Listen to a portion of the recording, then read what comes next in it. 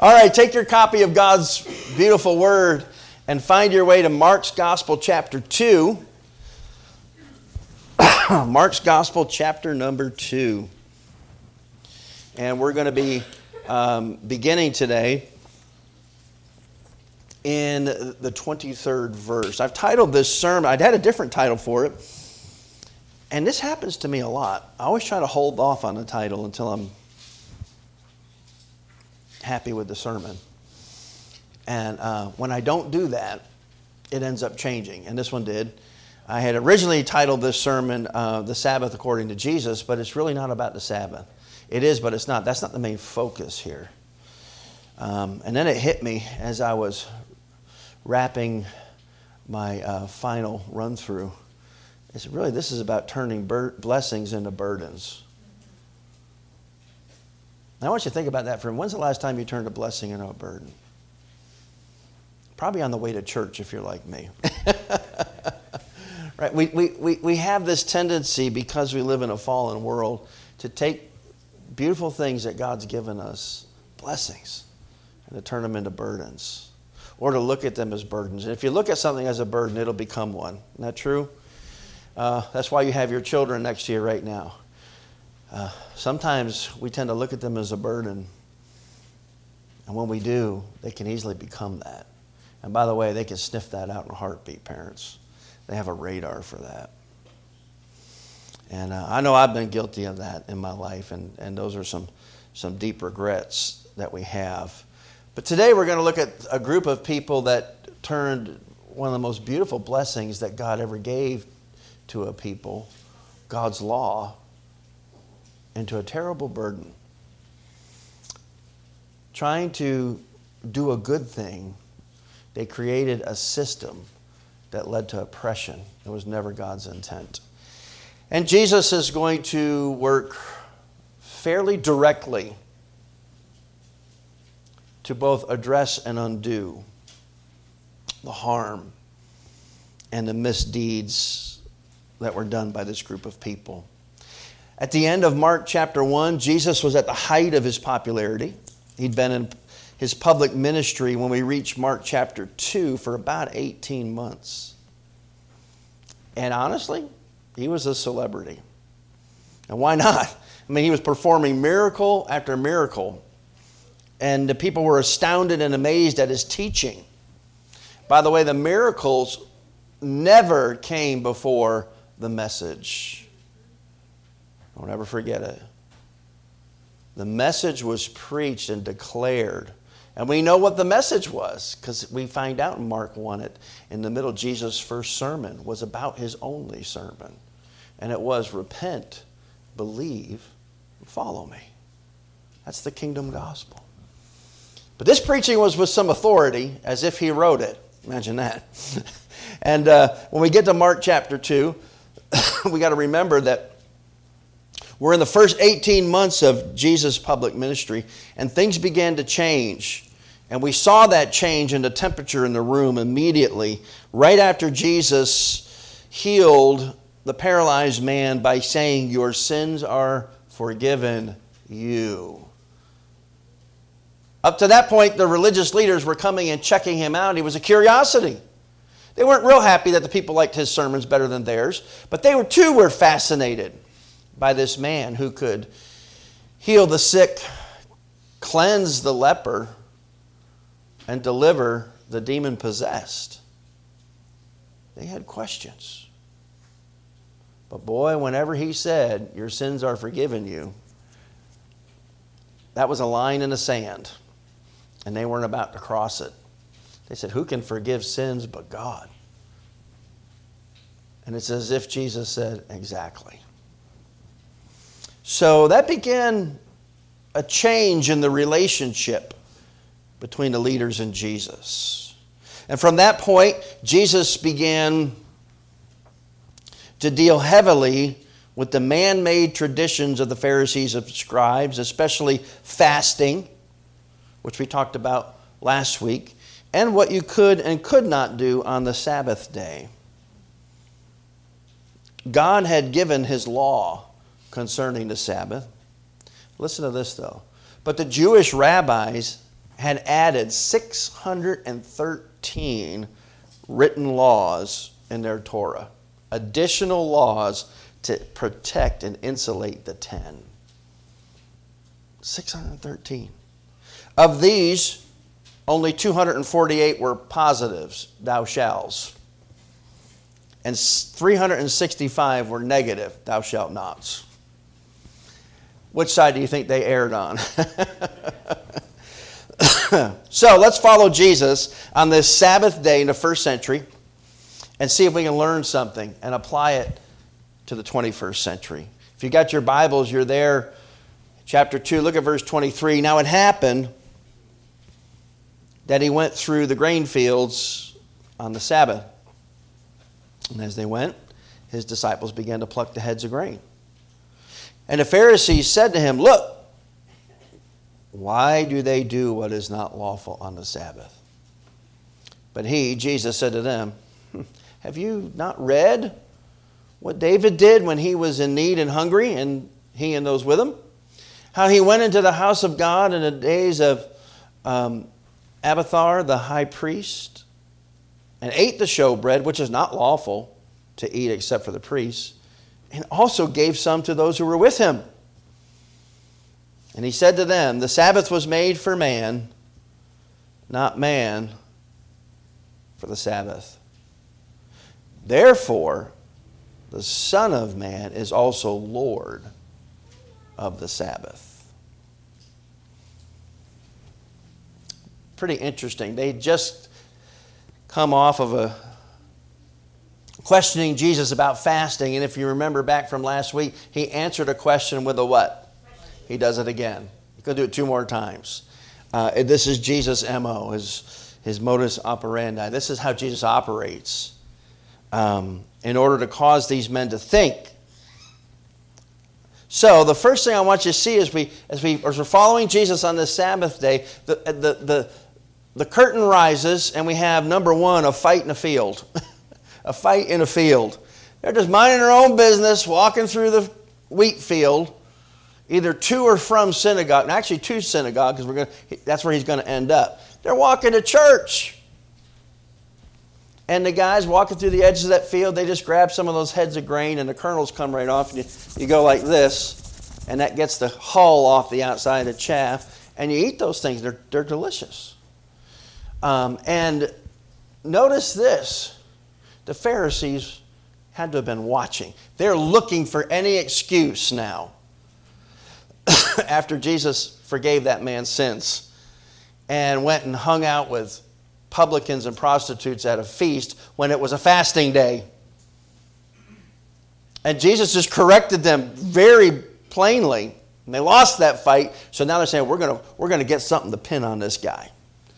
So somehow these guys are watching, they're stalking Jesus and the disciples.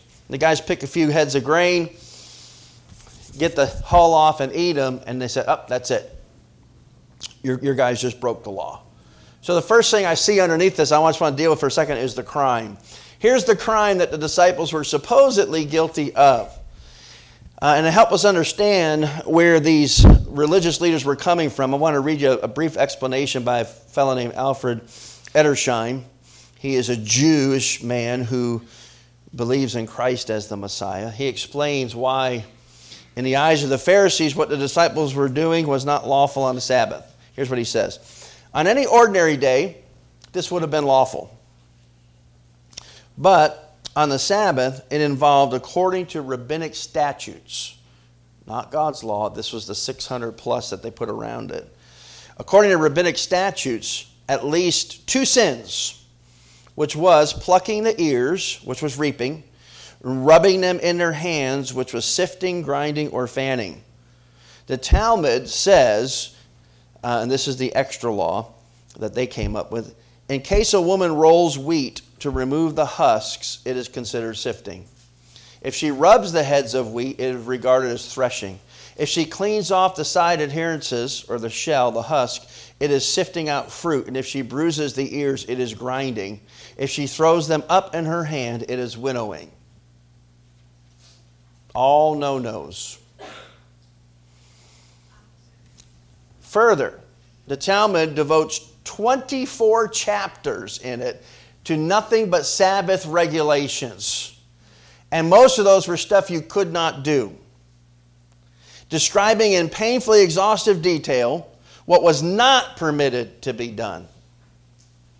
The result was a ridiculous complex system of external behavioral restraints.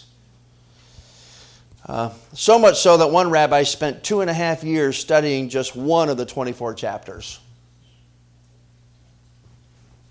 This is how desperate they were. For example, traveling more than 3,000 feet from home was forbidden. But if one had placed food at the 3,000-foot point before the Sabbath, that point would be considered a home, since there was food there, and allow another 3,000 feet for travel. Similarly, a piece of wood or rope placed across the end of a narrow street or alley constituted a doorway. That could then be considered the front door of one's house and permit the 3,000 feet of travel to begin there. You believe this? I had a friend of mine recently in Israel, staying in a hotel, and there was, on a Sabbath, which is Saturday, and there were several Jewish people waiting at the elevator, and no one would hit the button because they can't. That's work. They waited for him to hit the button. And when he hit the button, they got in and told him which floor and let him hit the button for their floor. That was okay. You just can't do it yourself. So what we're talking about here in the first century is still going on today. And this is nothing but an attempt to make oneself righteous in the eyes of God. Let me continue. There were also regulations, this cracks me up, about carrying items. Something lifted up in a public place could only be set down in a private place, and vice versa. Boy, that'd make you very careful about what you picked up and how far you were from home. Thank God for the 3,000 steps. An object tossed into the air could be caught with the same hand, but if it was caught in the other hand, well, that's a violation. I'm not making this stuff up, folks. If a person had reached out to pick up food when the Sabbath began, the food had to be dropped. To bring the arm back while holding food would be to carry a burden on the Sabbath. It was forbidden to carry anything heavier than a dried fig, though something weighing half as much could be carried 2 times. A tailor could not carry his needle, a scribe his pen, or a student his books. Only enough ink to write 2 letters of the alphabet could be carried. A letter could not be sent even by a non-Jew. Clothes could not be examined or shaken out before being put on, because an insect might be killed in the process, which would be work. No fire could be lit or put out. Cold water could be poured into warm water, but not warm into cold. An egg could not be cooked, not even by placing it in hot sand during the summer. Nothing could be sold or bought. Bathing was forbidden, lest water be spilled on the floor and wash it. Moving a chair was not allowed, since it made a rut in a dirt floor, which was too much like plowing. Women were forbidden to look in a mirror. I do like that one. Since if they saw a white hair, they might be tempted to pull it out. I'm getting off of that one right now. Other forbidden things include sowing, plowing, reaping, binding sheaves, threshing, winnowing, grinding, kneading, baking, shearing, washing, beating, dyeing, or spinning wool, tying or untying a knot, catching, killing, or skinning a deer. All right, I'm guilty. Salting its meat or preparing its skin. It was to people crushed by this unbearable burden of man-made legalistic regulations that the Lord Jesus Christ said, "Come to me, all you who are weary and heavy laden, and I will give you rest. Take my yoke upon you. Learn from me, for I am gentle and humble in heart, and you will find rest for your souls. Listen, for my yoke is easy, and my burden is light. However, this does not sit well with people who have heavy yokes and harsh burdens. And that is the religious leaders of his day. So that was the crime they committed, is reaping and preparing grain. The letter B is the correction. The correction. Because actually what they did was not a breaking the law.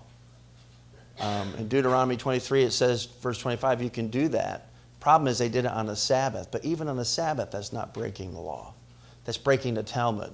That's breaking the extra rules around the law. So here's the correction. And notice again, you can't make it up. Jesus answers their question with a what, church? Question. But he said to them, have you never read what David did when he was in need and hungry, and he and those with him? So David and his disciples. Now David, outside of Moses, David was their number 2 guy. So, right? King David. I mean, you can't talk about King David bad. Not even those guys could do that. Right?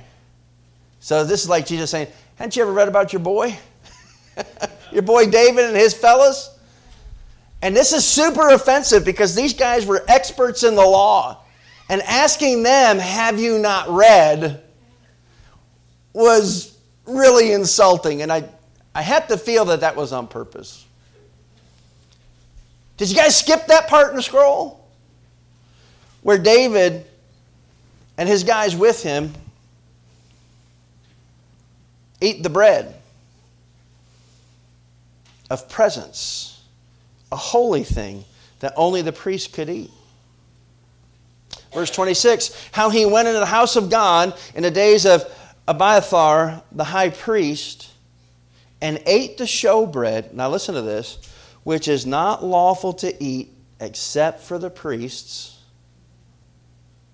and also gave some to those who were with him. Now David did, in a sense, break the letter of the law. But listen, this is where Jesus was pushing his point. His disciples didn't. There was nothing wrong with what they did, according to God's law. He said, well, here's David who actually did break the letter of the law, but not its spirit. And here's what Jesus was driving at. David didn't break the spirit of the law there because the law is designed to be a blessing. And when it becomes a burden, it is to be abrogated, set aside in order to bless those who are in need or burdened down.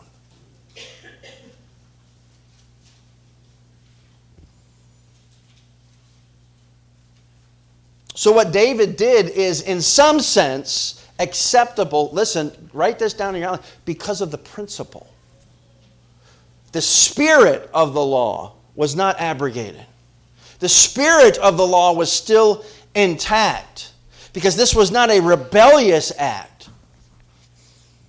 Instead, it was a response to great need. And the conditions were all met. You can read that in God's Word. Jesus is not, listen to this now, this is a great statement. Jesus is not disputing their practice of Sabbath, but their confusion as to the principle behind it. Jesus wasn't coming to undo the use of Sabbath. Instead, he was coming to expose and correct the abuse of Sabbath. Are you with me? Jesus was not undoing his own law, thereby breaking it and ceasing to be qualified to die for the likes of you and I, Gentiles. No. No, he is just correcting the abuse of the law based on its principles. So we have the correction. We have the question, and then we have number 2, the declaration. The declaration. So if David could do that, let me tell you what that means. And look where he goes with it. verse 27. First he asks the question, then he makes the statement. And they couldn't argue. They knew the answer to the question. They knew he was right. Based on that answer, he then exposes their flaw, and it's a big one. And here's the declaration. He's basically saying, fellas, you have turned a blessing into a burden. You've turned God's command inside out. And he makes it plain. And he says to them, quote, the Sabbath was made for man. If you got a nice spot in your Bible, like my daughter Emma's Bible that we got her for Christmas has beautiful margins designed to write in there, blessing. The Sabbath was given as a gift to bring joy and blessing and restoration to the heart of God's creation. Right? The Sabbath was made as a gift, a blessing, a benefit to man. But look at this. Not man for the Sabbath. And you're right in your margin there. You turned it into a burden. And you got it completely backwards.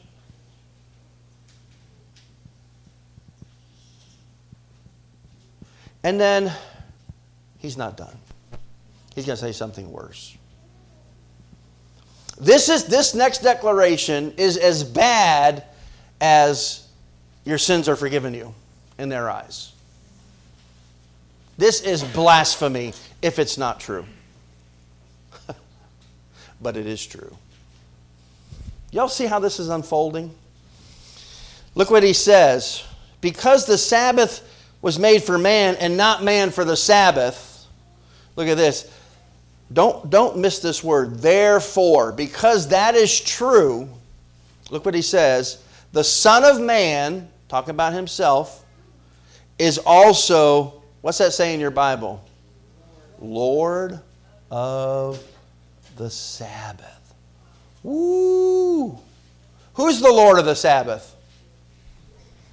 God, the Yahweh, the Jehovah, the Holy One of Israel is the only Lord of the Sabbath. And to make it worse, he uses the messianic title, the Son of Man. So he's saying two things there.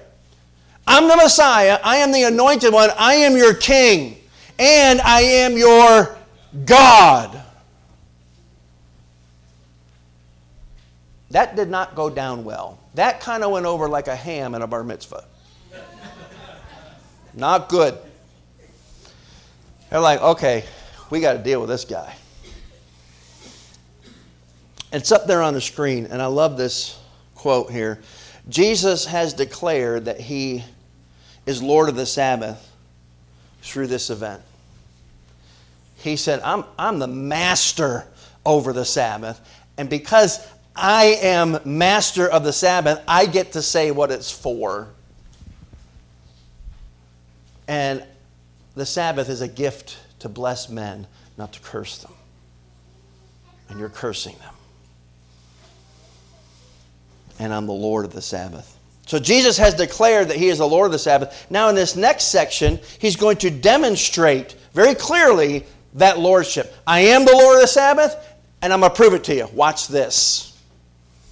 Right? Remember, the miracles always follow the message. The message here is, I, the Son of Man, the Messiah, am Lord of the Sabbath. Now here's the miracle to back that up. I'm going to demonstrate. I declared it, now I'm going to demonstrate it. So we go from a fight in a field to a squabble in a synagogue. All right? So we got a fight in the field. They make they're fighting they're arguing all the way to the synagogue, and they walk in the synagogue. You're never going to believe what happened. Look at chapter 3, verse 1. And he entered the synagogue again, and a man was there who had a withered hand, a palsied hand. So first thing I want you to see here in verse 2 is the setup. Now I don't know if they set this guy there on purpose. If he was a plant. Would that surprise anybody if he was? No. That would be just like Jesus' adversaries. to do that. But regardless, he's there. And even through the evil, how many of you know and are thankful that even through the evil intent of man, the sovereign purposes of God prevail? Amen? That should make somebody glad in here this morning. I go to the funeral of my best friend who leaves a beautiful wife and 5 children. And I had to sit there and say, the kindness of God is evident here. I can't see it, but I know that it is here. So this man's there by the good graces of God. Here's the setup, though, in verse 2. So they watched him. How, church? They were checking him out. So they see this guy with the bad hand. They see Jesus. I said, okay, let's see what you do now. Why are they watching him so closely? Look at this. Whether he would heal him on the Sabbath day, to what end? So that they might accuse him.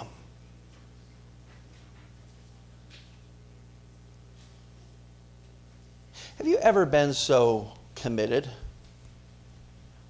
to an outcome that you have lost your perspective? Maybe I should say it this way. Have you ever been so committed to something happening that you've lost your mind? I've known some people to be that. I've been that way myself. What's the old saying? You can't see the forest for the trees. You're blind as a bat. These guys are literally sitting there saying, "You better not heal that guy on the Sabbath." That's all I'm saying. What? As the late R.C. Sproul would say, what's wrong with you people? If Jesus came in here this morning and told my brother Andy to stand up and walk up here, I would fight every one of you in the parking lot if you had a problem with that. And I would win. Because I don't fight fair. I'm the 9th son. I learned about fighting dirty to survive. Listen, this is crazy. So true, the words of David. Jot it down in your outline, Psalm 37:32. The wicked spies upon the righteous and seeks to kill them. They're looking for Jesus to mess this up. Then we see the call up. Look at the next verse. Verse 3. And he said to the man, Jesus says to the man who had the withered hand, step forward. Come up here. Step up. You know what I see there? Jesus is not hiding anything. I'm doing everything out in the open. I'm not sneaking around, slinking around. And here's why. Because I'm not doing anything wrong. We're eating grain out in the open. We're not doing anything wrong. We're forgiving the sins of the paralyzed because I'm not doing anything wrong. By the way, if you're not doing anything wrong, you don't need to sneak around either. I won't put names to that, but you know who you are. Then we have the question. Here it is again. Jesus is the master question asker. Look at the next verse. Then he said to them, he's speaking right to these guys with their arms folded. Tell me, is it lawful on the Sabbath? Notice he doesn't say to heal or not to heal. That's not what he says. To do good or to do evil, to save life or to kill.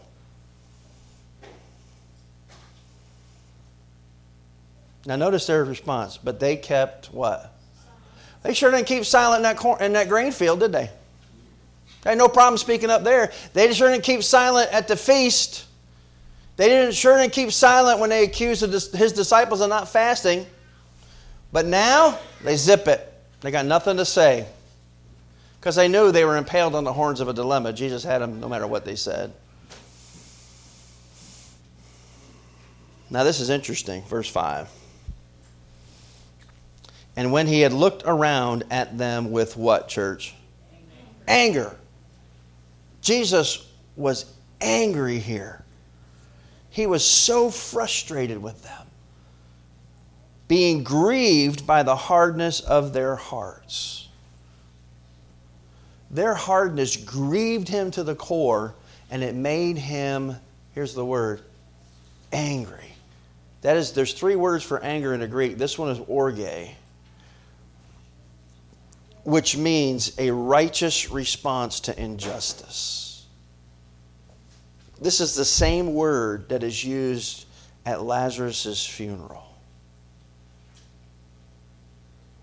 Jesus was angered at the injustice of death coming to his best friend. Hey, by the way, church, aren't you glad that you serve a king who gets angry at sin, especially yours? You know why he hates your sin? Because he loves you. And he hates that which harms you. They don't say anything. Verse 5. We looked around him in anger, being grieved at the hardness of their hearts.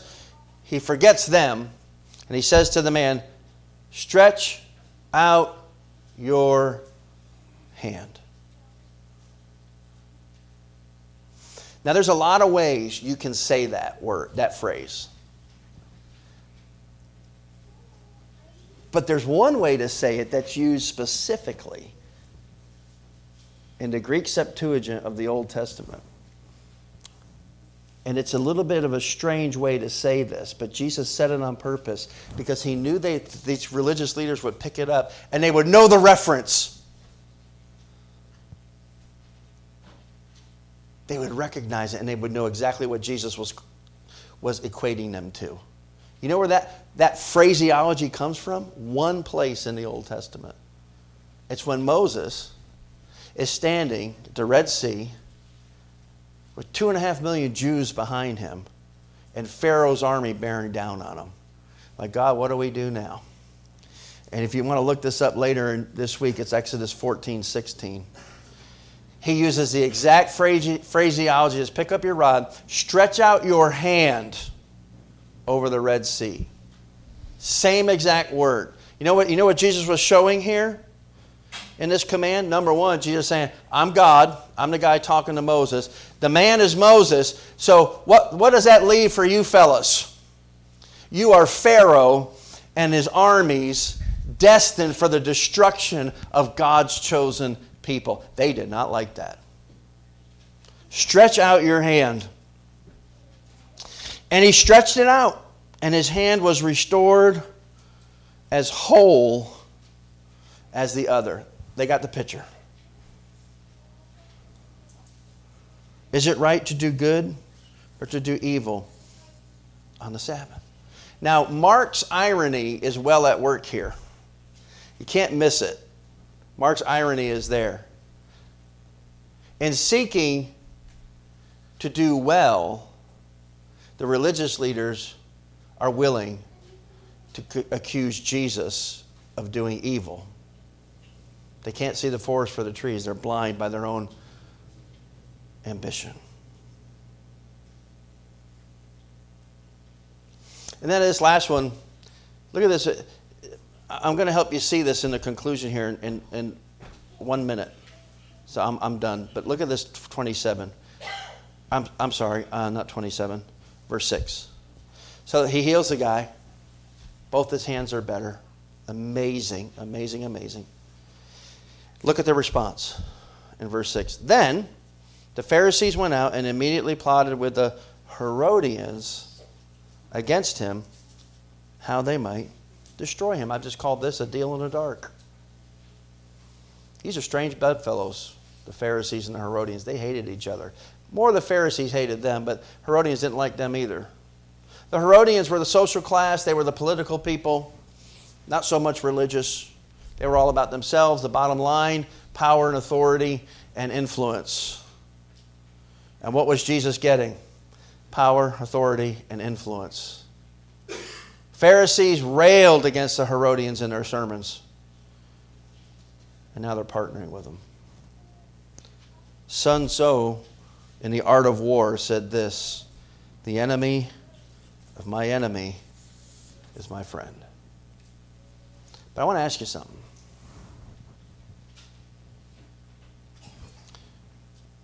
What's wrong with these people?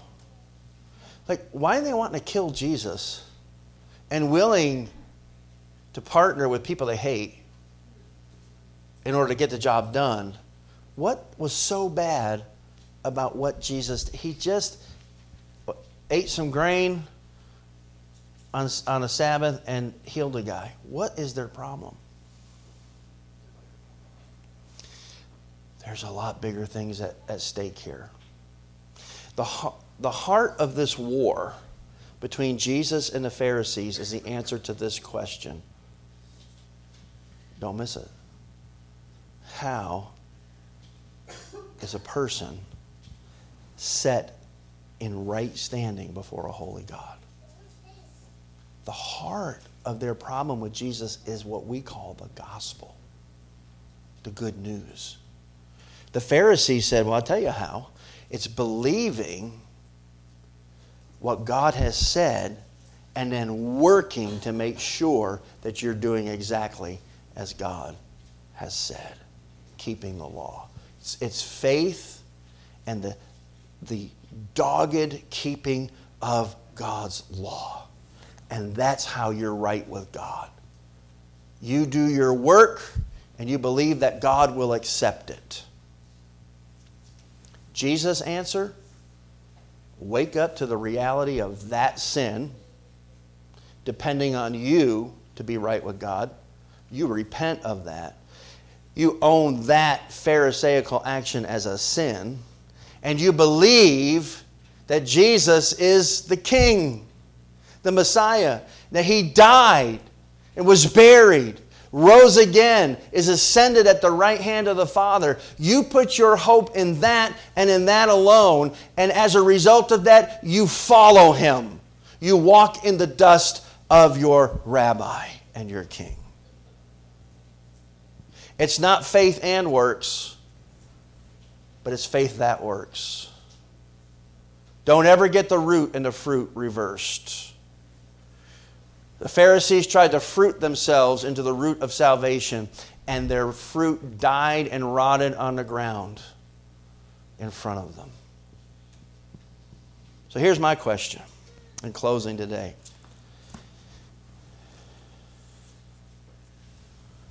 What blessings are you turning into a burden today?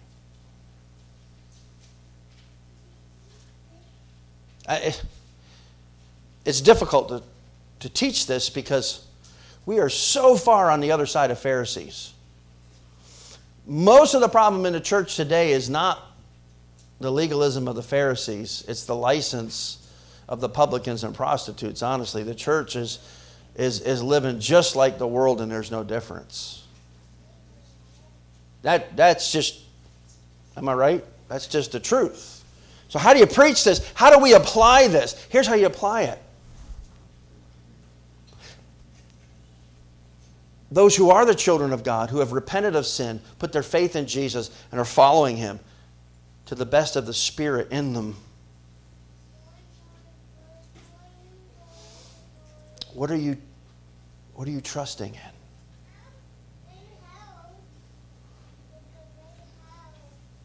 Are you looking to your children to be your good work that makes you right with God? They're going to disappoint you. You say, how do you know that? Because you made them.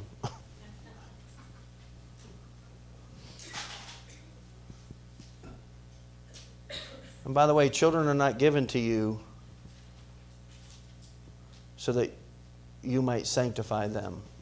Children are given to you that God might sanctify you through them. He will show you your sin through your kids because it shows up in their life, and it's heartbreaking.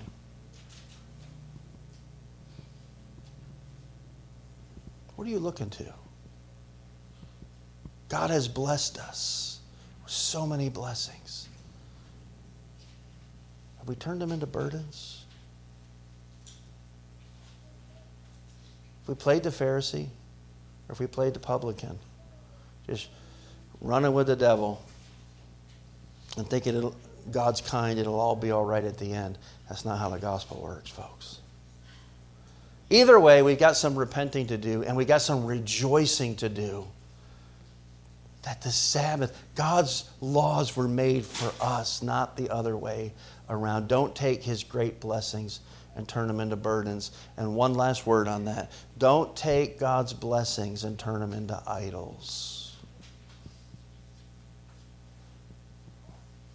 God's best blessings make the best idols, kids, spouse, friends. I love my friend Charlie. Core of my being. And he's gone.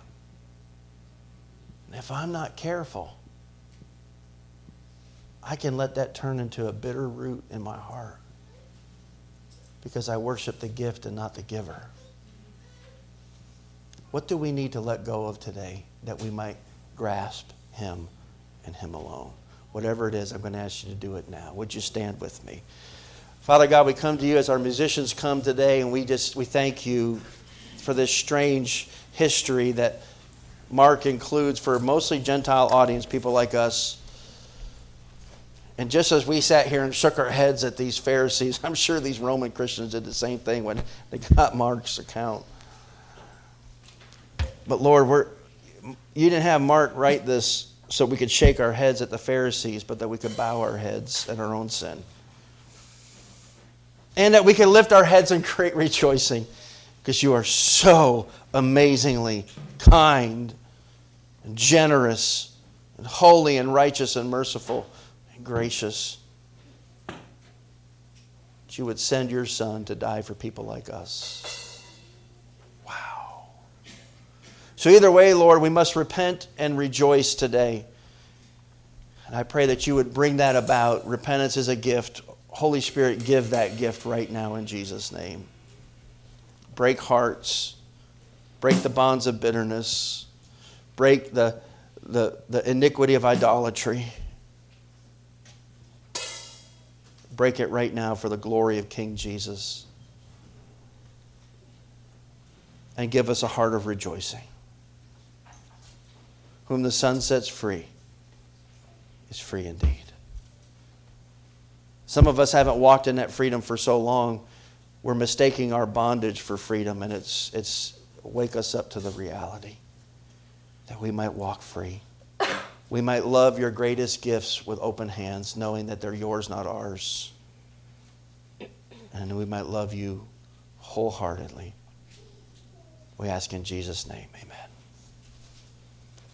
God's spoken to your heart this morning. Maybe you need to repent and put your faith in Jesus. You've never done that. I command you this day, you must obey the gospel. The gospel is not to be believed. Listen to me. It is to be obeyed. Some of you today are sinners. And you need to obey the gospel and be transformed into a saint. And some of you saints have been sinning. That's not you. You weren't made for that. May God give us a gift of repentance either way. Amen. There's an old-fashioned altar up here. I would be glad to pray with you. We have other folks that can pray with you. You can pray right where you are. However you want to do that. You come today and seek the face of a holy God.